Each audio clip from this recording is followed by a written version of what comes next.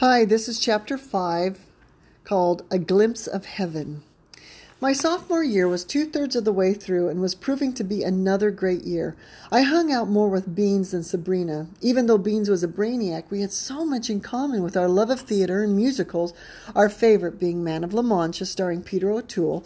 Beans had the complete musical on an 8-track tape that she kept in her car, so whenever we drove anywhere, we'd repeatedly play that musical and sing along with all the characters. With the completion of the big production of Tartuffe and our budget for the year all used up, we spent the last few weeks in drama class performing in a couple of pep rallies and old folks' home visits, brandishing our irreverent humor, which was well received by most everyone. And because of our popularity, I felt more confident to interact with one and all, even those I'd thought better than myself before that point. One day, Beans and I walked down the main hall laughing. Oh, Gracie, that's so funny, said Beans. You should have been there. You should have seen Barry's face when I started tap dancing in the scene. It was priceless.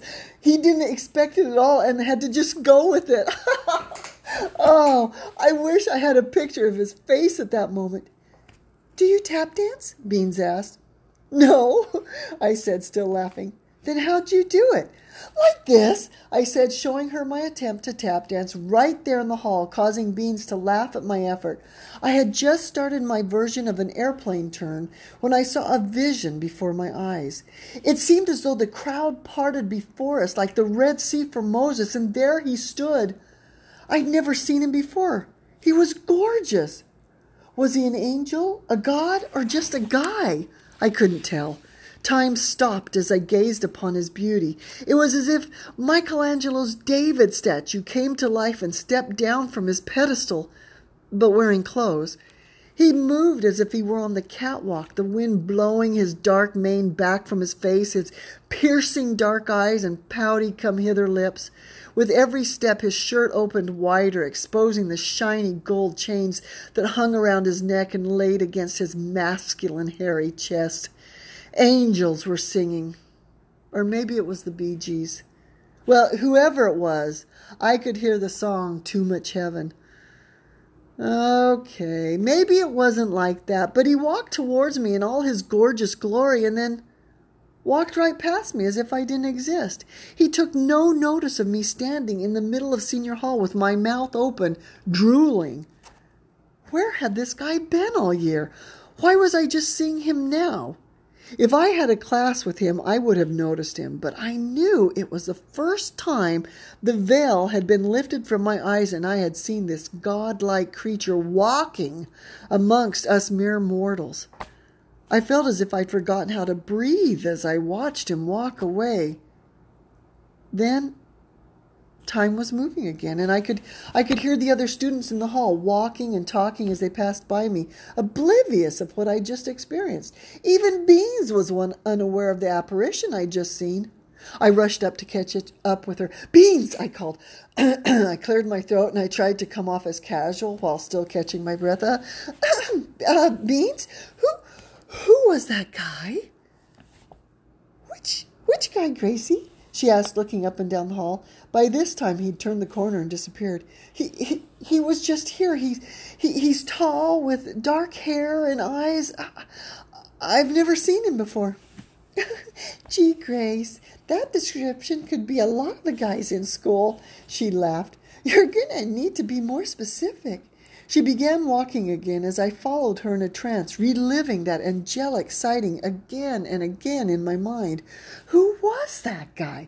I couldn't get him out of my head. He was beautiful. At least I thought so. Why hadn't I seen him before? Where did he hide? Was he new? Or were the iron pills I took this morning causing me to hallucinate? I had so many questions, but caution and a low self-esteem where romance was concerned made me keep these questions to myself. I loved mysteries and I loved romance novels, and there I was at the start of what could be a new Barbara Cartland novel. Me as a sweet, innocent heroine with the tall, dark, and ever-brooding hero whose passion for me smoldered beneath his cool devil-may-care persona. It could happen. That was the romance portion. While the mystery part was, who the heck was this Adonis? As my sophomore year ended, what started out as an amazing year had turned into days of not only internal frustration, but of motivation as well. I put more effort into my appearance in case I saw him again. I couldn't ask any of my friends about this guy in case he found out about my crush on him and was repulsed by it. So this life-changing vision remained a secret with me. Can a 15-and-a-half-year-old girl survive this kind of torture? To only see a glimpse of the guy who could be, quote-unquote, the one? Where was he? Where did he go to feed? Who were his friends? And the most important of all questions, did he have a girlfriend? Oh, would this passion be forever confined within my tortured soul because he has a girlfriend? After having seen him, I was always on the lookout for another sighting, but to no avail.